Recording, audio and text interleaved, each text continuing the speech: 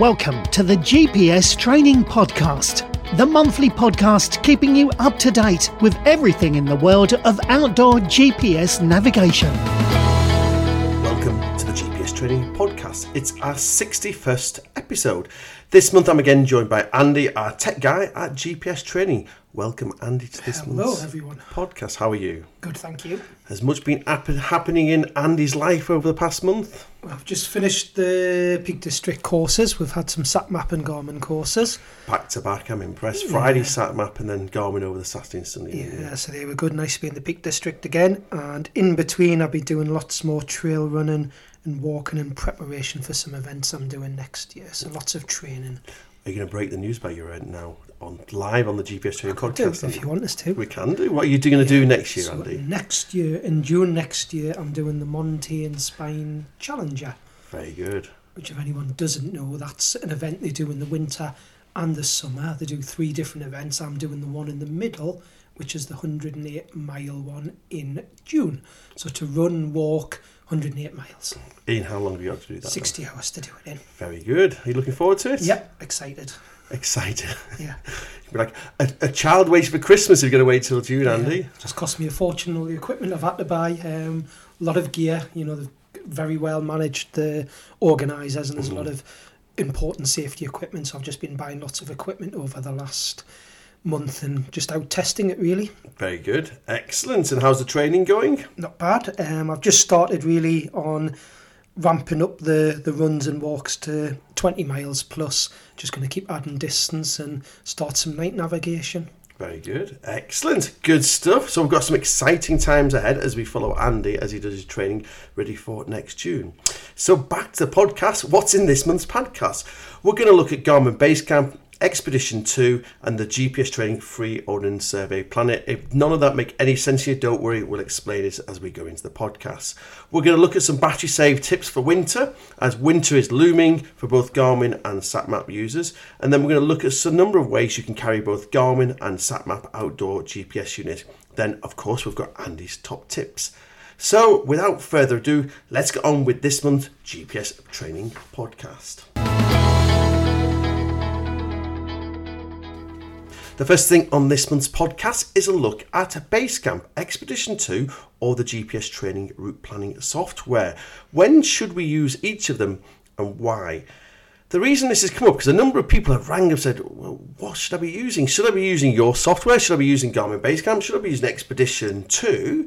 So I thought, why don't Andy and I explain why we use each or when we use each of them in what situation. So first of all, Andy, I'll just look to you. What is route planning software? What are each of these route planning software and how do they work? Okay, so all of the route planning softwares that John's mentioned, as the name suggests, they're all used for pre-planning a route before you go out and do a walk, hike, run, etc. They're also used for importing routes that you download from the internet. So you might download something from the internet that someone else has done. All 3 of the softwares you've mentioned can be used for importing in that GPX file to have a look at it on a map page. So Brilliant. We all do that in general. That's what we generally use them for. So the 3 that we mentioned are Garmin Basecamp, Expedition 2 and the OS planner that we produce ourselves. So over to you, Garmin Basecamp, Andy. Garmin Basecamp, quick summary about it. PC, Mac, desktop only. How much is it? What do we do with it? So Garmin Basecamp is a free software that you physically download to your computer. Windows or Mac compatible. Doesn't cost anything. Once it's downloaded, you need to be on the internet, obviously, to download it. You don't need to be on the internet to use it. So that's the first thing. It's not internet-based. It is a physical program on your computer. You use it with a Garmin GPS device, but the way it works, it reads the maps off your GPS device. So your GPS device does need to be plugged in with its USB cable that was supplied with it. So where we tend to use Garmin Basecamp, I suppose 2 scenarios.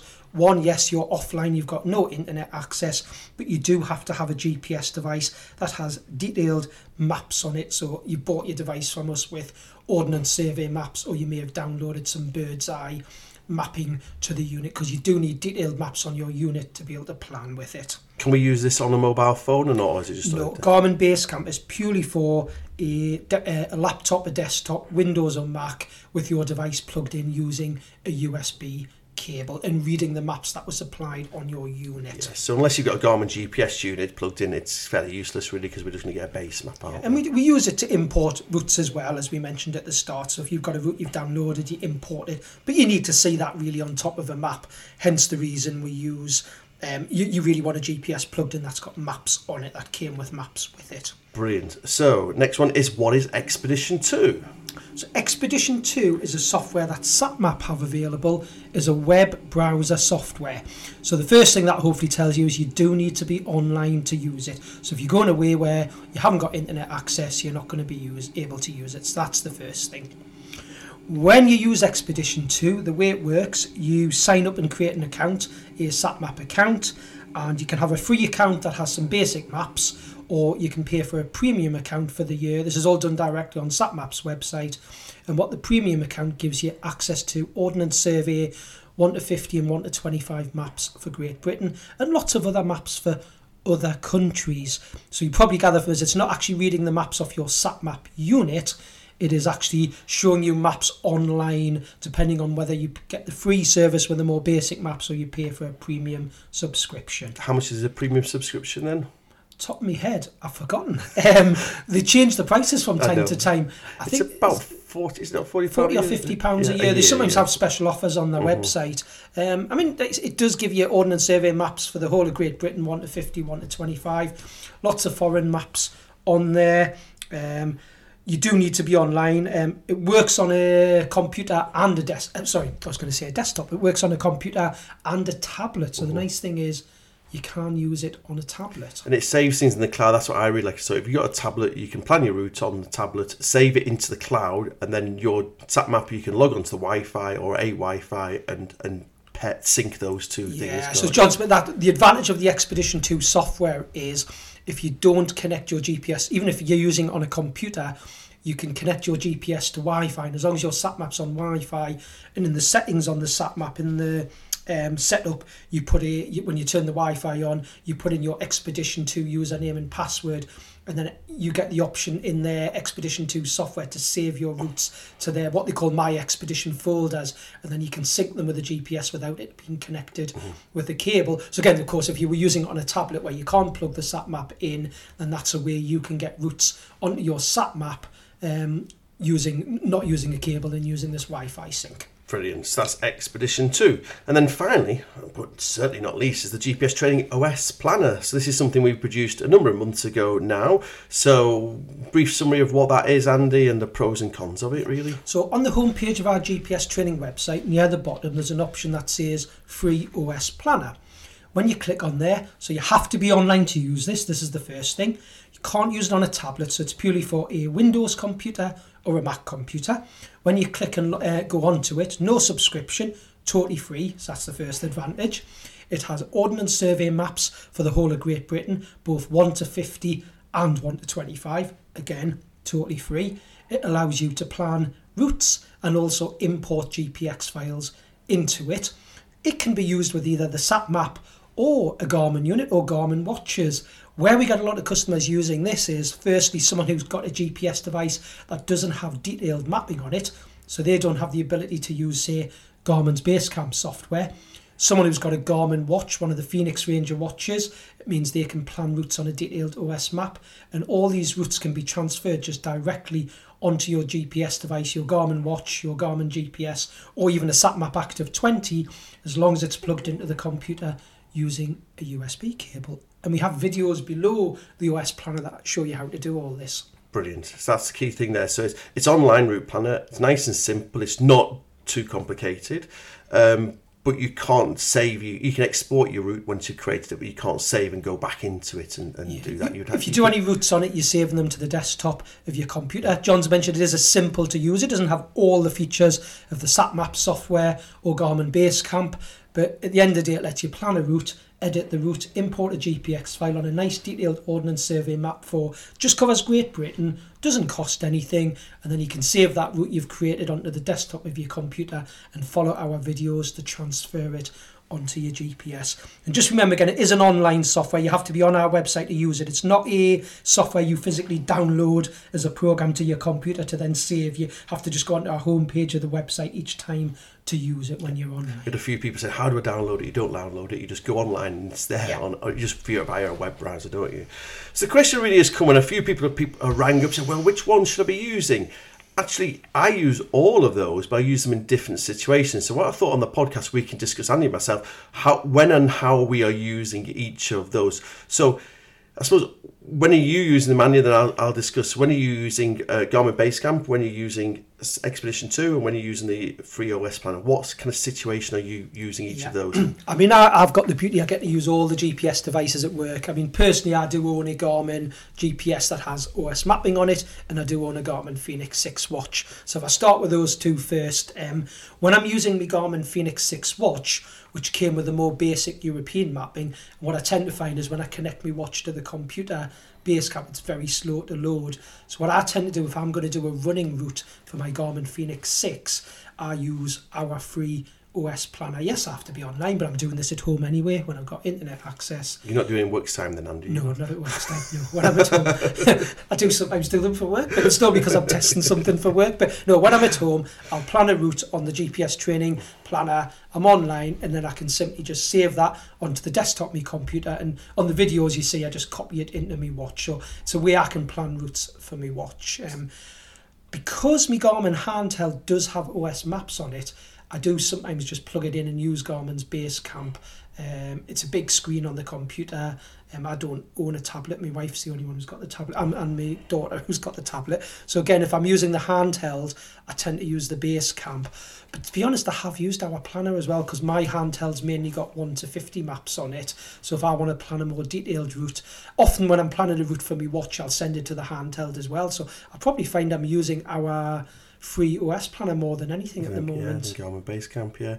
And SatMap Expedition 2, because you're more a Garmin user, Garmin watch and Garmin handheld, you're not tending to use it. So again, on our courses, we teach SatMap Expedition 2 on the SatMap courses. Again, if you're using a SatMap, would you use our free OS planner or Expedition 2? What I'm finding on courses, I mean, the customers who have got a computer and they're happy sitting, when I say happy, that's what they're normally doing. They're sitting at the computer. They find it easier using a keyboard and a mouse. So that customer who's already got a computer, I tend to find they still use the Expedition 2. Yes, they can use our free planner as well. But it's part of it's a SatMap product. They like to use the two together. But where I probably find more customers using the Expedition 2, I get a lot of customers on courses now who don't own a computer. This is on the SatMap side of things. They just own a tablet. So really the only way they can get routes onto their SatMap Active 20 with a tablet is to use their Expedition 2, and it works well just with the Wi-Fi, as long as they need Wi-Fi to do it, because they have to have the unit on their same Wi-Fi at home that they've actually got the Expedition 2 software on to sync the routes across. But yeah, customers with tablets who haven't got a computer with the SatMap. And it's nice. I've said in the past, Expedition 2 is a nice piece of software. It's been nicely put together. It's easy to use. You can do more complicated things with it, but actually to use it in a simple form, it's not hard to do, is it really? No, and it's, I'll talk about it later when we go through some of the tips, but I've got a little tip for you when you're using certain things on the SatMap where that Expedition 2 really does come into its own. So we'll talk about that when we go through onto the tips later. So I was thinking this, actually, somebody asked a question the other day, and I kind of thought, when do I use each of them? I use mainly Basecamp and the free GPS Training OS planner. If I'm going for a walk up the valley, so if I'm going for a walk, I'm going to go and do Windigyle in I don't know, tomorrow, I would actually just do it on the free OS planner. I know where I'm going to go. It's just a nice 10-15 mile walk. I can plan it on 1 to 25,000 mapping. I'm not going to go upstairs to a big computer, so I can just do it on my MacBook, and it's dead simple and whatever. I can just plan it and go and do it. Where I'm finding I'm using Garmin Basecamp is I'm going to work a little bit more on a project. So if I was doing a long distance route or going back to your spine race, you work on that GPX file for a little bit. So actually, I'm going to let the cat out of the bag of what I'm doing this weekend, which is, by the time the podcast come out, will be finished. I do this charity walk every year. I'm doing 118 miles in 48 hours. Now that track, I work solely on Garmin Basecamping. So I imported my track, linked together my various imported them from various locations, linked together from various websites, and then I went and walked all the night sections. So I walked all the night sections with and created proper GPX files of them, and then I've slotted those in. So on my computer, I've got my ultimate GPX file, which has been taking many hours of walking and doing to do. But I've only managed to do that on Garmin Basecamp. I would struggle to do that on our own free route planning software. So that's the way I've been tending to use it. It's worth mentioning at this stage what John's talking about there. So the Basecamp software for Garmin and actually SatMaps Expedition 2, they both have a lot of extra features for splitting tracks down into days. Now, if you've got access to our online training course, so if you bought a unit from us, you'll know you get the online training course free for a year, or you can purchase it in our support section on GPS Training's website. Hidden right down at the bottom of the courses, we've got one called GPX Files. Yeah. It's worth having a look in there because you mightn't have realised these videos were there. So when you click on Courses and GPX Files, we've got how you import a GPX track. And what we've done is videos for Garmin's Basecamp and SatMaps Expedition. Now, what you might know is on both those videos, rather than just showing you how to import a track, John shows you on the Basecamp how you split those tracks down into days, and I show you on the Expedition 2 how you use their splitting tool as well. These are tools you don't get on the free one because it's a simplified software. So it's worth, just if you've got access to our online training courses, having a look at Courses and GPX Files and having a look at those two videos there. And that's what I kind of thought. I was thinking, how do I relate to this? I kind of think Basecamp to me is Word, isn't it? Like a word processing thing. So I'm sitting down doing a project, a long distance trail like you're talking about. I'm going to split it into days, work out where my accommodation is, or I'm going to piece bits and bobs together. It's like I'm going to write an article for the website. If I write an article for the website, I'm going to write it in Word first, and then I'll edit it in Word, get someone to proofread it, and then I'll copy and paste it into the website. So that's my working document. Alternatively, if I was just replying to somebody's comments on the website, I wouldn't write it in Word first. I would just write it on the website because I'm going to write 2 or 3 paragraphs. So that's the way I kind of come to think of it. Is Word is my word processor. That's equivalent to Garmin Basecamp or Expedition 2, where the FreeOS Planner is what I'm going to use when I'm going to go for a 10-mile walk from home. Like you're saying, I'm going for a run on the Sunday, I'm going for a training run, I'll just sit down on the night before, plan it on there and transfer it onto it. But actually, at the moment, for my GPX file I'm going to go and do this weekend, it's actually there's tracks that have been imported, but then there's real tracks all pieced together, and I can look at that and go, oh, that's the sections of those walks. I can actually look into that track, can't I? Gives you a lot more detail. Yeah, I mean, you do a lot more with the full softwares, the Basecamp and the Expedition. I mean, one thing, going back to the free route planner, where I've had a lot of good feedback, yes, it's a simplified software, but at the end of the day, it lets you plan a route or import a GPX file.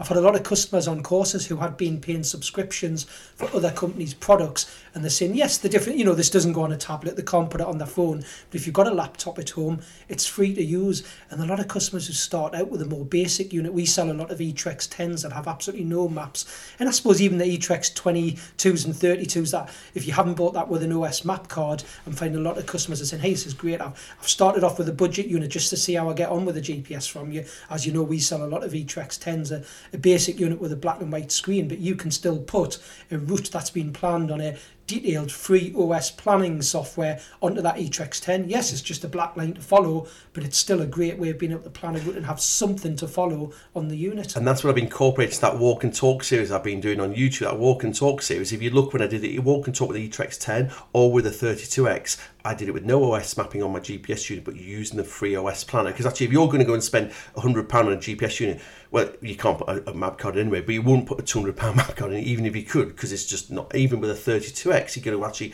this unit's £220, am I going to put a £200 map card in? Yeah. It's your decision.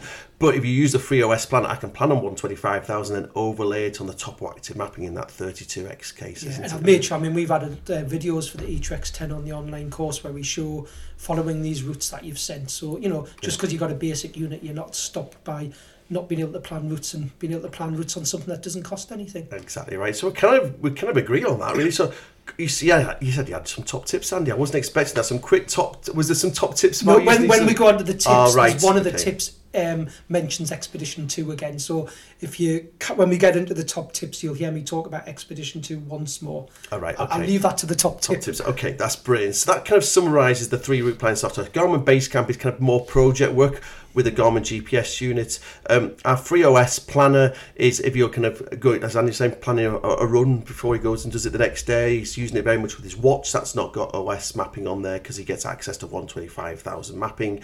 And then I'm using it very much for those day activities days, day walks. And then Expedition 2, a lot of SatMap users because they can use it on their tablet as well as their desktop computer. And the nice feature there, you can save it into the cloud and then just log onto your Wi-Fi and pair that. And there's the foreign maps you've got as well on Expedition 2 when you pay for the premium, so which is good. And just a word of caution here for the Northern Ireland. This is our FreeOS plan doesn't have an ordnance survey map for Northern Ireland. I've since discovered it. A couple of people mentioned that, so it's just Great Britain rather than the United Kingdom. What I'm going to do in the podcast notes, I'm going to give you various links. I've done some links where you can download Garmin Basecamp is, how you can sign up to Expedition 2, and also how you can get to our free OS route planning software. So please do look in the podcast notes and you will see those in there. As cooler weather is just around the corner, what we're going to do next is look at the best ways to conserve your battery life in an outdoor GPS unit. So Garmin tips really handy for better battery life.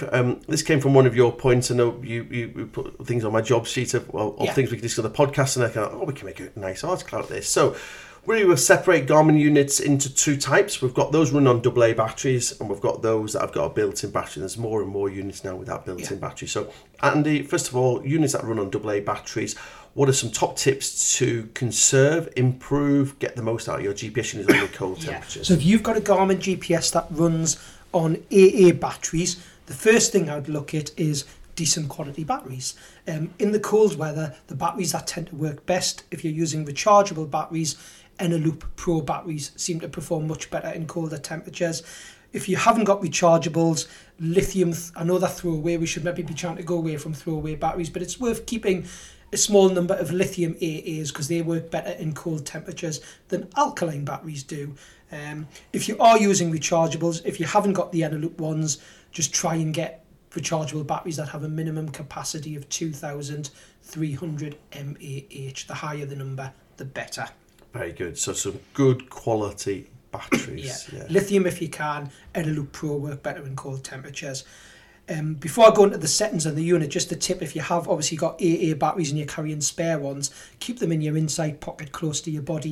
If you put a nice warm battery in the unit, it performs much better than a battery that's freezing cold because they've been at the bottom of your rucksack. So keep your spare AA batteries close to your body. Brilliant. So if you're running a unit off AA batteries, good quality batteries, and as Andy says, keep them in inside pockets, and then that will keep them warm. And I suppose the next lot of tips, doesn't matter whether we're using AA batteries or a built-in batteries, what are the things that we can do with the unit to keep that battery going? Just before I move on to all the other units, one thing I have missed off there, when you go into your settings on a Garmin unit, settings and system, if you've got a unit that has got AA batteries in, you select there the type of battery you got. So that's important. You'll see, as long as you're not using the Garmin's own batteries and you've got your own AAs in, you see alkaline, lithium, NIMH, and the final setting is pre-charged NIMH if you bought the rechargeable batteries that say they're already charged. So you do need to make sure in setup and system that you select the right type of AA battery for the type that you're using. That's the top tip there. If you have got the wrong battery settings, often your unit is giving you the wrong battery level, isn't it? So often you put in batteries and you know they're fully charged, and suddenly your unit's showing them as 3/4 charge.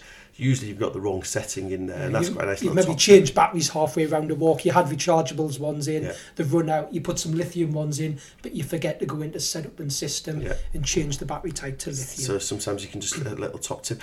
Are we going to mention the AA battery pack by Garmin or not? Should we? One that we use to keep books from falling over on the shelves, and we shouldn't insult it really, but it's not the best, is it? So there is Garmin do produce a AA battery pack, which, as Andy rightly said, we're not massive fans of, really. It's a bit of a shame because it actually was a legacy of the old Oregon 600. We got it, I don't know, it was even before that, Oregon 600. So it is kind of 10 years old, isn't it? I would have thought. If anyone's bought it, we're not, I mean, joking aside, it does a job. What it was for was Garmin do this battery pack that they call an AA rechargeable pack.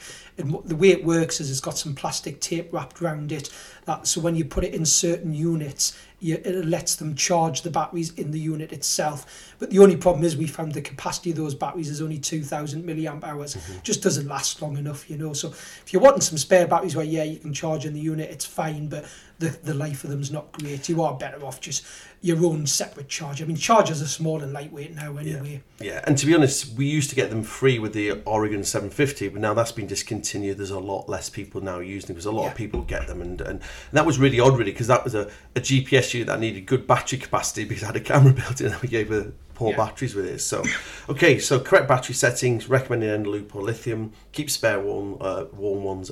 Keep spare batteries warm and maybe an inside pocket. So moving on then to AA batteries and built-in batteries. What are the other settings? So before I interrupted you there, all these things are really relevant to whatever Garmin unit you've got. So first thing we sort of look at is your backlight display. All of the Garmin units have a setup where you can say how long in setup and display, how long the backlight's on for. Don't have it stay on for a couple of minutes. You want it down to maybe 30 seconds, something like that. Because if the screen goes off, you can just touch the screen or any button and the screen comes back on. So keep in the backlight how long it stays on for. All of the Garmin units have settings where you say how bright the backlight is. So most of the units you'll find it's either on the push button units, you're pressing the on-off button once, not to turn it off, and then you use your plus or minus to adjust the backlight. On the touchscreen ones, you find you swipe down from the bottom and you've got a bit where you can set how bright that display is. What you'll find is even in the winter, we have, of course, lovely sunny days. We can have a snowy day where the sun's really bright.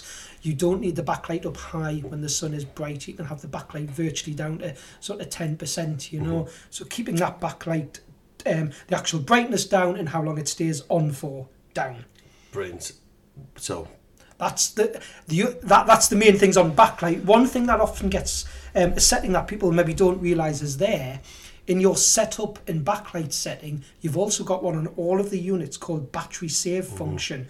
Now, I really like the battery save function. The way this works is, if you've got your backlight set for, say, 30 seconds, after 30 seconds is up, the backlight goes dim. The screen's still on. But if you turn battery save on, when the 30 seconds times out, the screen actually goes off. So you've either got to press the power button to bring it back on. I know some of the older push button units you can press any button, but the newer ones it's the power button once, or on the touchscreen units what's nice, it's the power button, so it actually locks the screen as well, so it stops accidental touches on the touchscreen unit. You don't need to be walking along looking at your unit on all the time. Once you've had a look at the screen, sussed out what's coming up, you put it back on however you're carrying the unit, let the screen go off after 30 seconds. So it's not turning the unit off, it's just taking the actual screen off. So I really like battery save as well. The other thing I did, when I walked with the Montana earlier this year, I actually changed it so when you double tapped on the power button, the screen went blank, so you can choose what you do at each of the things. So I changed the settings so when you double tap on the power button, the screen went blank. So therefore, when I was carrying it on a pouch, I thought I don't want the screen on just in case something touches you. I was double tapping it, switching off the screen, and then putting it in there as well. Yeah, so and the setup and user keys is the option to do that. It's interesting. I had someone on a course who had accidentally on the Oregon 700. Normally, one press of the power button gets you to the main menu, and they'd actually changed it so one press of the power button turned the screen off, so they couldn't get to the main menu. So I had to go into setup and change that. But if you change it to something like a double tap on the power button, then you're not accidentally changing a default setting. So there's options where you can make one of the power keys, they call it, turn the screen off as well. So and I thought with a big screen unit, when it's in a pouch, why have it on anyway? Because it's in a pouch and you can't see it. So therefore, you look at battery save options. So again, battery save option is however long your backlight is on, when that goes off, the screen goes off, isn't it? So again, you can change that for 50, 30 seconds, and that works there. Battery save. So they're all to do with the display. The next things we look at they're the main things I would look at, but there's a few other things you can do if you're really struggling with battery life and you realise you maybe haven't got some spare batteries in your pocket and you want to keep the unit on because you're doing some navigation at the end of a day. What you can do is change a few other things now. On a lot of the units now, you have settings in them where you can turn Wi-Fi on and Bluetooth on so they're paired with your phones. If you're not using those things, make sure you go into setup Wi-Fi, turn off.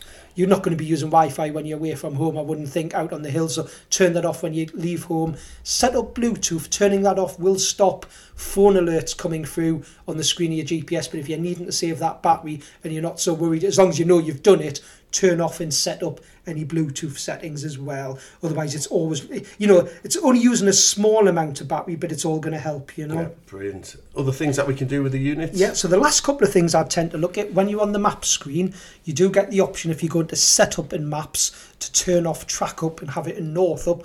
Now, I prefer navigating in track up, so as I turn, the map turns with me. But if you put it in north up, it's using less battery because it's not having to turn the map as you move. So again, it's just another way you can save battery. This would be a last resort if I'm struggling, and I haven't got spare battery. So putting your map into north up.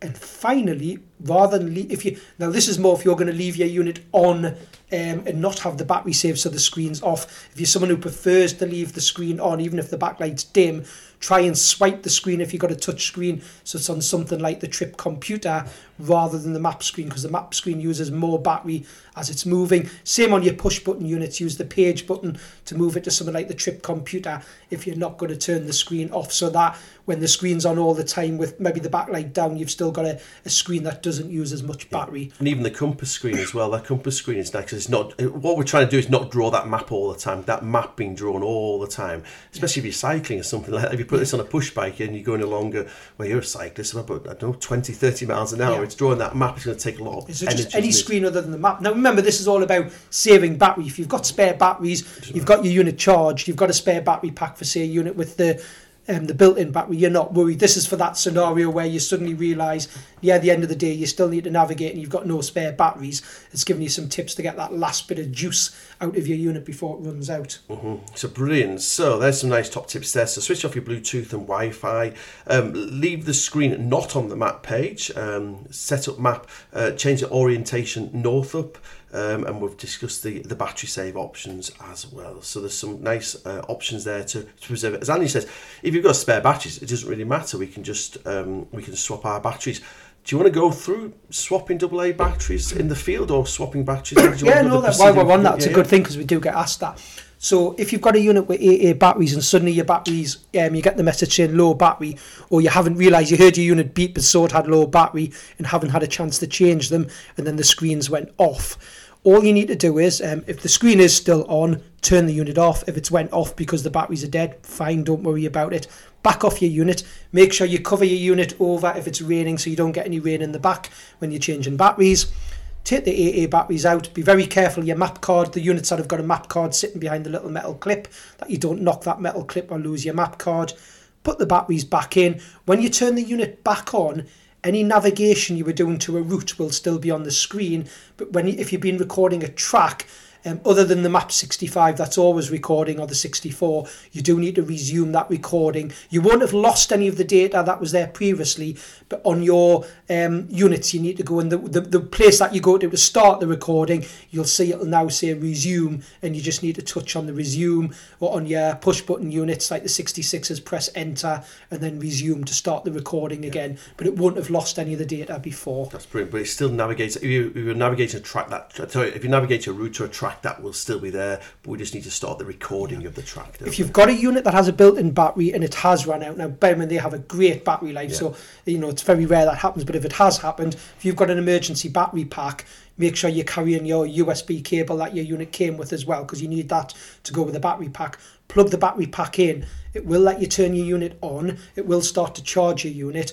You do the same again. Your route navigation should still be on the screen. You start the recording, resume the recording, sorry. Unfortunately, you will, of course, have to leave that pack in just until it's got enough juice in. So it just means you're walking along temporarily with the pack in, for that emergency navigation. Brilliant. That's a really good top tip of how to change batteries or keep charging your batteries when you're in the field.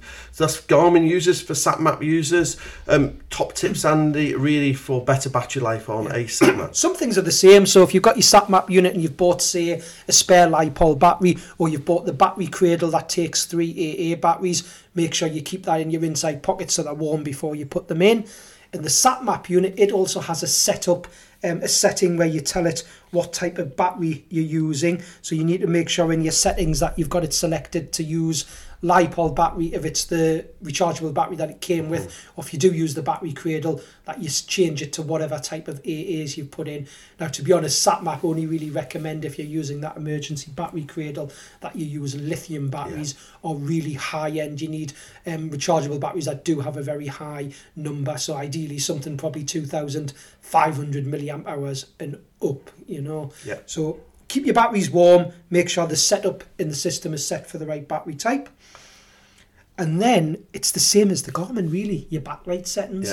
When you go into the SatMap unit and you go into the setup and power options and advanced power, you can set how long the backlight stays on for. So it's changing that setting so it's not too high, the same as a Garmin. And also on the SatMap, you've got a button on the top left of the Active 20 that takes the backlight up and down. So make sure that's not too high. I know sometimes on a dark day you have it quite high, and actually on the SatMap when it's really bright sunlight, you sometimes have to put it up as well, put it up quite high. Make sure you just put that backlight back down when you're then not looking at the unit, you know. Brilliant, that's very good. So those are your SatMap tap tips. Lower the main backlight using the button, as you said, on the top.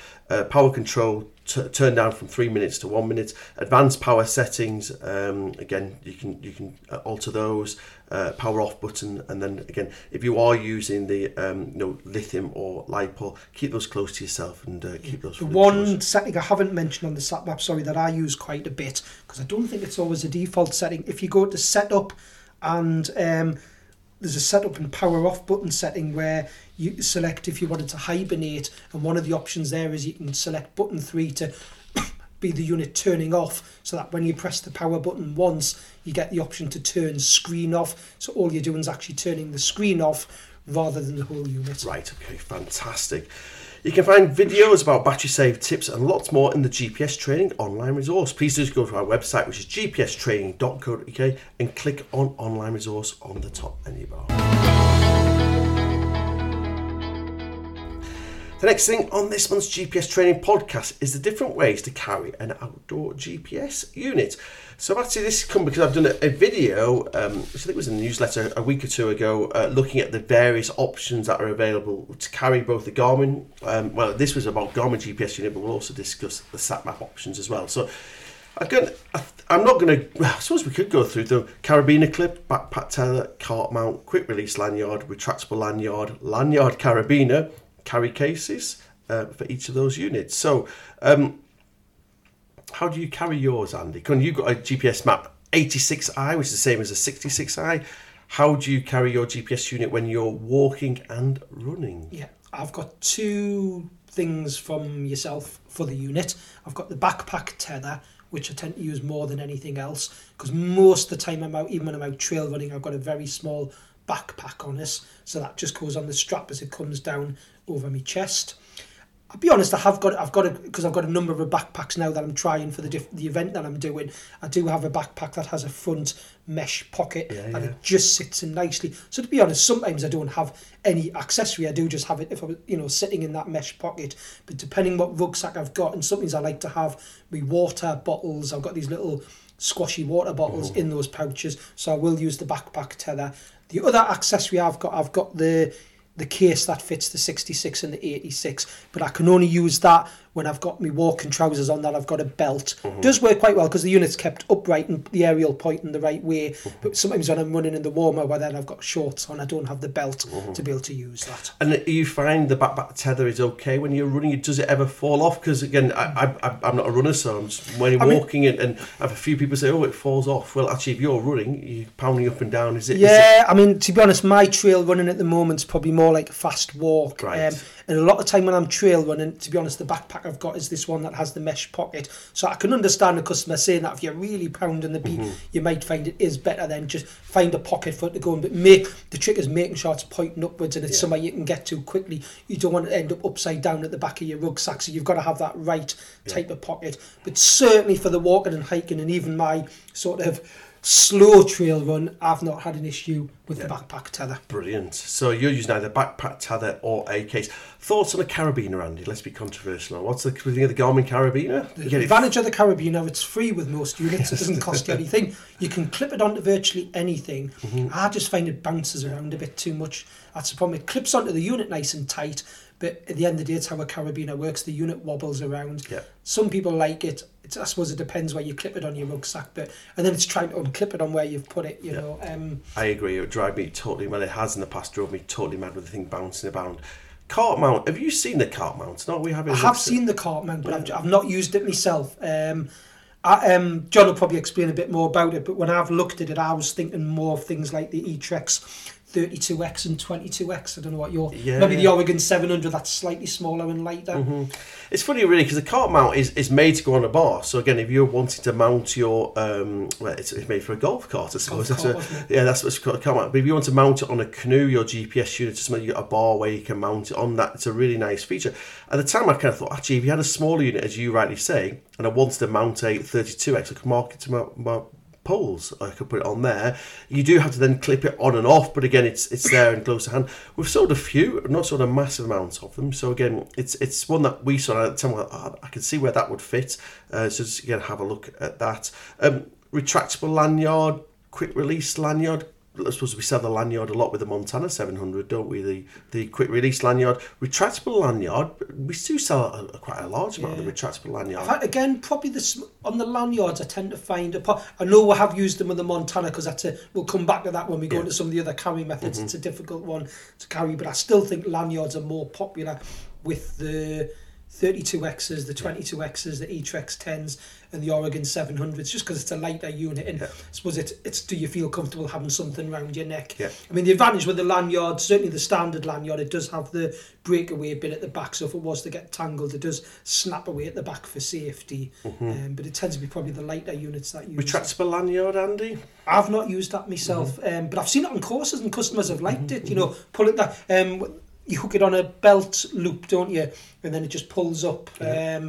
Again, the whole idea is that you don't leave your unit lying on the ground when you pick your rucksack up, so it's always attached to either your clothing or your backpack, you know, so they all do a job. It's getting comfortable with what you prefer to use. So I kind of think I would use that if I was keeping it in, like if I had a mesh pocket on the outside of my rucksack, I thought I'd keep my GPS in there. I could put a retractable lanyard on there, and then it's attached to my rucksack. I'm never going to lose my GPS unit if I accidentally don't manage to put it in my pocket when I'm reaching behind, but then if I pull it out, the cord's quite long, I can see it and then put it back in. So it's a nice feature like that.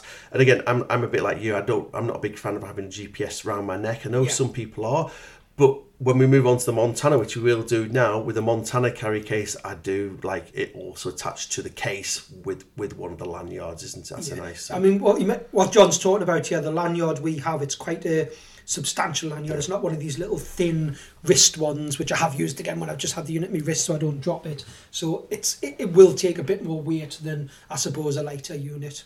Yeah, and then we've got carry cases. As you say, you'll often know if you're walking, you potentially will put yours in a belt carry case. I think the thing with the carry case is just make sure, you know, you're going to have it at the side of your body, you know, with a belt loop coming through it, and you just make sure that it goes in so the aerial's pointing upwards. You know, if you're using a touchscreen unit, you make sure you are using one of those functions where the screen goes off, so you've either got the battery save, so you make sure the screen's off before you put it in so it doesn't get accidental touches on the screen. And, you know, I've not had an issue in mine with it pointing upwards. I know some people, when they're climbing over stiles and that, don't like stuff by the side of their pockets. I get on all right with the carry case as long as I've got trousers with my belt on, which my walking trousers do. But you can't really put it at the front because when your legs lift up, it keeps catching it. I'd always have it at the side of my belt, and then it is easy to get to and get to the unit. Very good. So if you want to look at the video I was talking about, where look at these various Garmin accessories, just go to our website, which is gpstraining.co.uk, click on product reviews on the top, and then the article is called The Best Way to Carry a Garmin GPS Unit,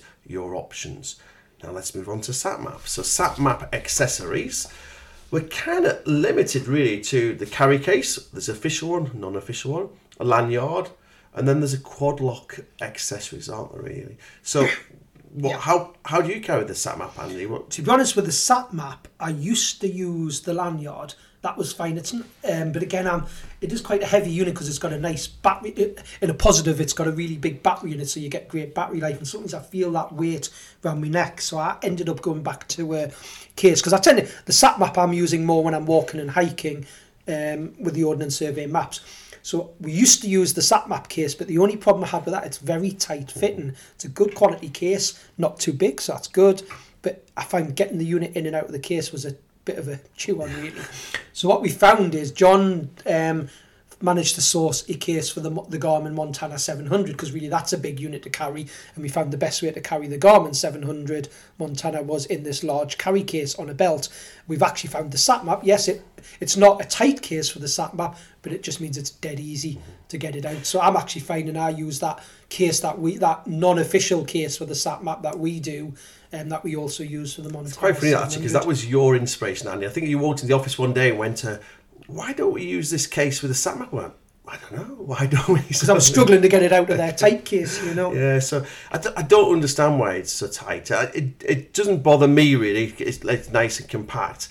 But even when it's in, I struggle to get the top over. You know, it's just a Velcro top, and I struggle to get that over it. And I know I've actually had a couple of people, and we sell a lot of this, but I've had a couple of people actually send them back saying, "Oh, this is just too tight, really."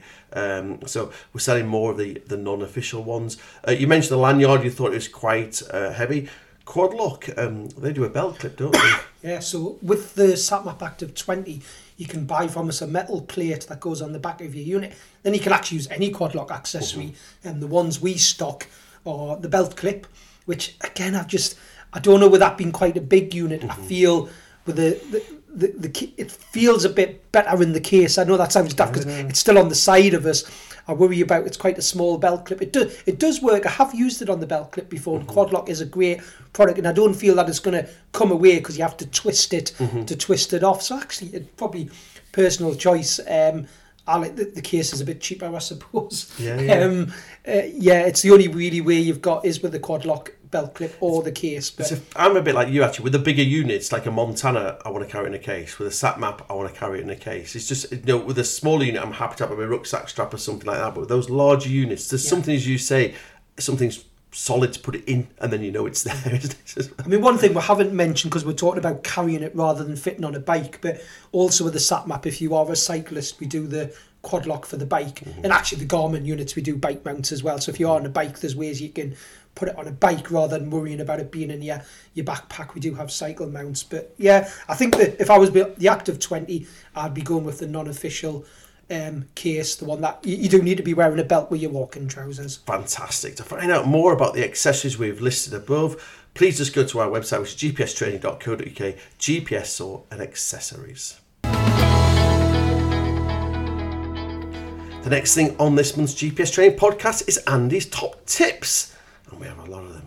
Andy, your Garmin top tip. I have a couple. You have two. Yours, yeah, exactly right. Yes, it's gone turn-by-turn routes. Yeah. In a Garmin unit, so all the Garmin units we sell on courses, we often show customers if you've created a route and sent it to your unit, what we call a direct route, so it's point to point to point, that you've planned, say in Garmin's Basecamp or our free planner we've talked about. If you get to the end of your route and decide you want to go the same way back and you forgot to start your track recording, so you can't do that track back that we often show customers how to do, there's a nifty thing in the Garmin units where you literally just go into your route planner, go into the route where you've got the editing tools, and one of the options is reverse route. You simply press enter on the push button unit, on the touchscreen unit, touch on reverse route, does it instantly. I often get customers accidentally reversing back the other way because they don't realise it's so quick. Works great. You can then follow that same route back to the start. What I discovered, I didn't realise this, we have an option in the Garmin's where you can create routes where you snap to a footpath. Yeah. So if you've got the Topo Pro map and you're in a national park, you've watched some of our videos on the online course where we show you how you can snap to a footpath, and then on your unit with the right settings set to hiking, you can follow that route.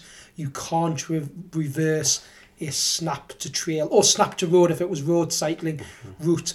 So my tip is, if you're going to do a route where you think, oh, what if I decide to do it in the reverse direction?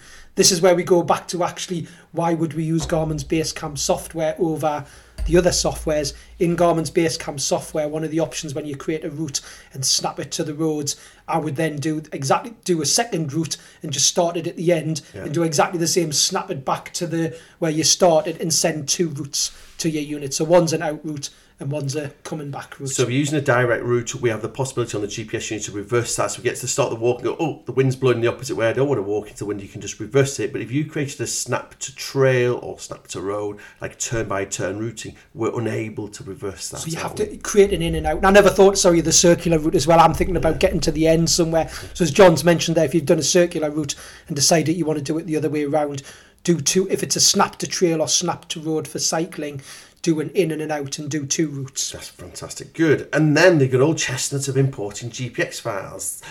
Number of waypoints, number of track points, the old one about this. And where this has come about is loads of customers now, and I can understand why, because I do the same. I'm getting lazy and not planning my own routes. We're importing GPX files from websites where someone's uploaded a route that they've done. But what I'm finding is a lot of time, someone's sitting at home planning a route on some software, doesn't matter what software they plan it on, and they're putting too many points in the route for it to work on a Garmin GPS. So the way the Garmin's work, if anyone doesn't realise, if you've done a direct route so someone on a website, where they tend to be direct routes where someone sat and said, I'm going to do the Pennine Way, and they sit and plan it, click, click, click, click. If it's more than 200 points on the older units, if you've got things like the MAP 64Ss, Oregon 700s, eTrex range, eTrex touches, it's a maximum of 200 points per route. The newer units, so the 66Ss and the Montana 700s, it's 250 points. So if you get a route that you send to, this is why we use Basecamp software, you import the route into Basecamp software, all on the videos on the online course how you do this. You can then look at the properties of that route and you go, it's more than 200 points or more than 250 points. I've got a nice video in the software that takes 2 seconds to do, and it's called How Do I Convert a Route to a Track That Is Too Large for My GPS Unit. Doesn't matter whether you're Mac or Windows, it's a simple right click on the route name, and one of the options is Convert to Track.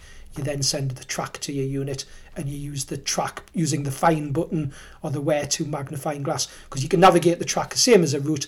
And the reason I say this is a track can have, the units that have 200 route points maximum can have 10,000 track points, and a unit that has 250 route points maximum, 20,000 track points. So convert a route to a track, you won't have any problems navigating it. Brilliant. And that's, especially when you're downloading GPX files from the internet, we need to be aware if it's a route or a track and look at the number of waypoints if it is a route and potentially convert that to a track. And the only downside when you're navigating as a track, you won't get the tone alerts when you get next to via points, and when you look at the distance to next on the compass point, that'll actually be the distance to the end. But to me, it's a quick way of being able to, rather than try to search for another route that's got less points, and being able to send a route that's got more than 200 or 250 points, and as long as it's under 10,000 or 20,000, send it as a track. Fantastic. So that's your Garmin top tips. And then your SatMap top tips. So this is about route rendering and colours, is it? Yeah, so 2 SatMap tips. The first one is, it actually came about from my Peak District course on the weekend, where one of my customers had mentioned to me he had a certain level of colour blindness and he was struggling to see the default colours of the route on the SatMap unit. And there was a lovely lady on my course said, Andy, I've just seen one of the settings in the unit called route rendering. That looks like it's to do with route colours. Mm-hmm. So we all had a look at it together, which was great. It's nice when a customer sort of highlights something that, we don't always cover every single menu in the unit. So it was nice to sort of look at this together as a group. So on your SatMap unit, when you first get it, as you put a route in your unit to navigate with, there's automatic default settings of what the colour of the route is that you see in front of you, and it changes colour as you move over it. But you can change all those colours to absolutely, there's like a little 50p shape with all the colours of the rainbow with different shades. So what you do on your unit, you go into settings and a one called route rendering, and there's a few options there. The one called normal route colour, you press down on the joystick to select it and then move over all the different colours. Normal route colour is what you see when you're planning the route directly on the unit as you're planning it. So it's not as important, that one. To me, the next one, it's the one called highlighted route colour. Whatever you change highlighted route colour to, That's what the route looks like when you're on it in front of you. So what's in front of you? So you can change it to, whereas the Garmin's always, as we used to call it, Garmin pink. It's always that pink colour. The sat map, if you change that highlighted colour to something else, you can have any choice. There's so many choices. And they also have one called completed route colour. So as you move over the route, the bit you've walked over changes colour. So it's worth having a look at those settings in settings and route rendering. The final one I tend to look at, which I got asked on the course on the weekend, what does it mean by transparency? So the transparency setting is the higher the number. So if you set it at something like 80%, you'll see a very faint route overlaid on the map, so that's probably too faint. If you set it at 30 or 40%, it makes the route colour slightly opaque, so you can sort of see the map coming through. So again, that's a setting to have a look at. So that's my first sat map tip. Fantastic, brilliant. And then the next one, to navigate a GPX file sent to your sat map. So yeah, how do we do this? Yeah, if you send a GPX file to a sat map unit, you don't often know. When you go on websites, someone will say download the route here for Coniston Copper Mines, but it's actually a track recording. Now if you just drop that into the menu of your sat map, what you'll find is you go to your main menu and folders and try and activate it as a route. If it's a track, you can't do that. Now in your sat map unit, it has to be a route for you to be able to activate it.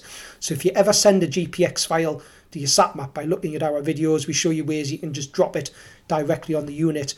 When you go to your main menu and internal storage, if you see that name, that file that you've sent to your unit, but it's got a little footprint symbol, you can't select it to navigate with. You have to highlight that footprint symbol, select the actions button, and there's an option that says convert to route, and then you can select it to navigate with. And the key thing, going back to the Garmin issue, which is number of waypoints, we don't have that same issue. Yeah, with the sat map, they don't limit to number of waypoints. I would say if you have got a route that has a lot more than 200, 300 waypoints, it can sometimes be a bit slow to load. The final thing that I did discover recently, which I hadn't realised, whether it's a new update, we talked about why we'd use SatMaps Expedition 2 software. Yeah. If you import a GPX file into SatMaps Expedition 2 software, it automatically converts it to a route. So if you then have a look at it, decide you're happy you're going to do it, you might want to change the name of it, which we show in the videos on the GPX file courses videos on our online course. If you then export that route back out, rather than sending the one you've downloaded from the internet straight to your unit, the one you take back out of Expedition 2 is a route automatically. Their software converts it to a route. A little bit more sophisticated, isn't it, really? That SatMap software is brilliant. Fantastic. Some really good top tips there about changing the colour on the route. Well, it's a route and a track, isn't it, on the SatMap, and then potentially about converting these GPX files when we put them on. To find out more top tips, please do sign up to the GPS Training online resource. This is packed full of videos. Go to our website, which is gpstraining.co.uk, and click on online resource on the top menu bar. And finally, many thanks for listening to this month's GPS Training podcast. If there are any subjects you would like us to cover in future podcasts, please do get in touch. Just ask us anything and we'll cover it in future podcasts. Please do give us a call, especially if you're thinking about buying a new outdoor GPS unit. And please do take a look at both our physical GPS training courses and also our webinars. Just go to our website, which is gpstraining.co.uk, and click on GPS Training Courses on the top menu bar. If you can tell a friend about the GPS Training podcast, it's very much appreciated. And if you can give us a 5-star rating on whatever platform you listen to, and even a snazzy review, that is also very much appreciated. Again, please do take a look at our YouTube channel. I'll put a link in the show notes, and we've got lots of videos. We upload a video now every week to our YouTube channel. And many thanks, Andy, for joining me on this GPS Training podcast. Have you enjoyed it, Andy? Yes, I'm losing my voice now. You can tell I've talked too much. Over the weekend, you've just had 3 days off as well, to recover. I know. I bet they weren't 3 days off, knowing it's half term as well, isn't it? Half term's always busy, yeah. Brilliant. So thank you very much, Andy, for joining me. And again, if anybody's got any comments or anything, please do leave them in the comment box below. And thank you very much for listening to this month's GPS Training podcast. Thanks for listening to the GPS Training Podcast, the monthly podcast keeping you up to date with everything in the world of outdoor GPS navigation.